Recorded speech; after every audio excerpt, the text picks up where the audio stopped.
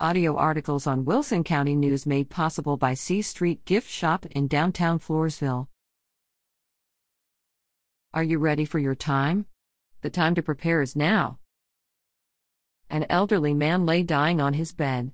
In death's agony, he suddenly smelled the aroma of his favorite chocolate chip cookies wafting up the stairs to his room.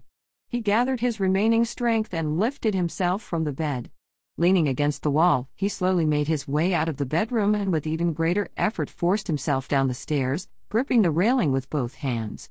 With labored breath, he leaned against the doorframe, gazing into the kitchen. Were it not for the pain, he would have thought himself already in heaven. There, spread out on the kitchen table, were literally hundreds of his favorite chocolate chip cookies. Was it heaven? Or was it merely one final act of heroic love from his devoted wife, seeing to it that he left this world a happy man?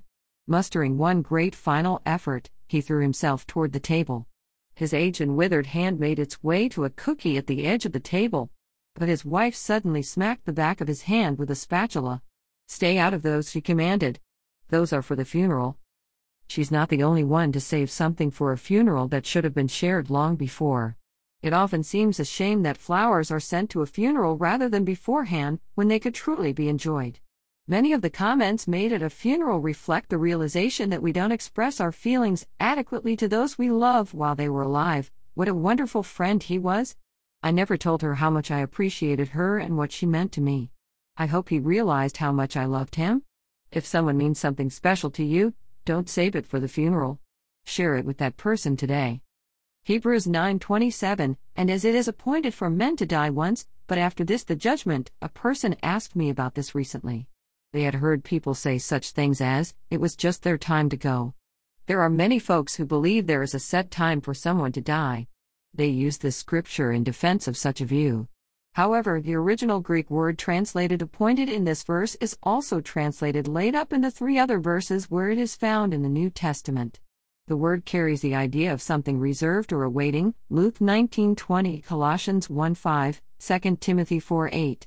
We have to recognize that this is a general principle since there will be some that will not have died when the Lord returns, 1 Corinthians 15:51-53. The Bible teaches that God has placed limits on the lifespan of mankind, Psalm 90:10. The limit of 70 or 80 years is not hard fast, but again, a general principle.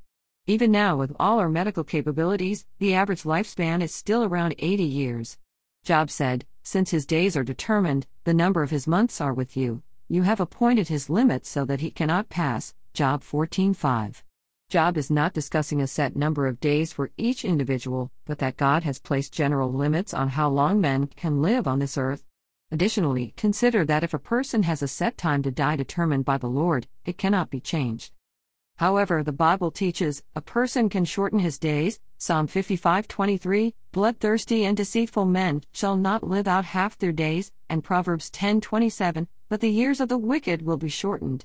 A person can lengthen his days, Proverbs 10:27, "The fear of the Lord prolongs days," and Ephesians 6:1-3, "Honor your father and mother, that it may be well with you, and you may live long on the earth." We know the length of our life is not fixed because the Bible teaches that one's behavior affects his lifespan. We don't know precisely when it will be our time, but we can be certain that it will eventually come. Ask yourself, knowing the certainty of it, how should we behave? Romans 13:11-14. Are you ready? We must all appear before the throne of Christ, 2 Corinthians 5:10.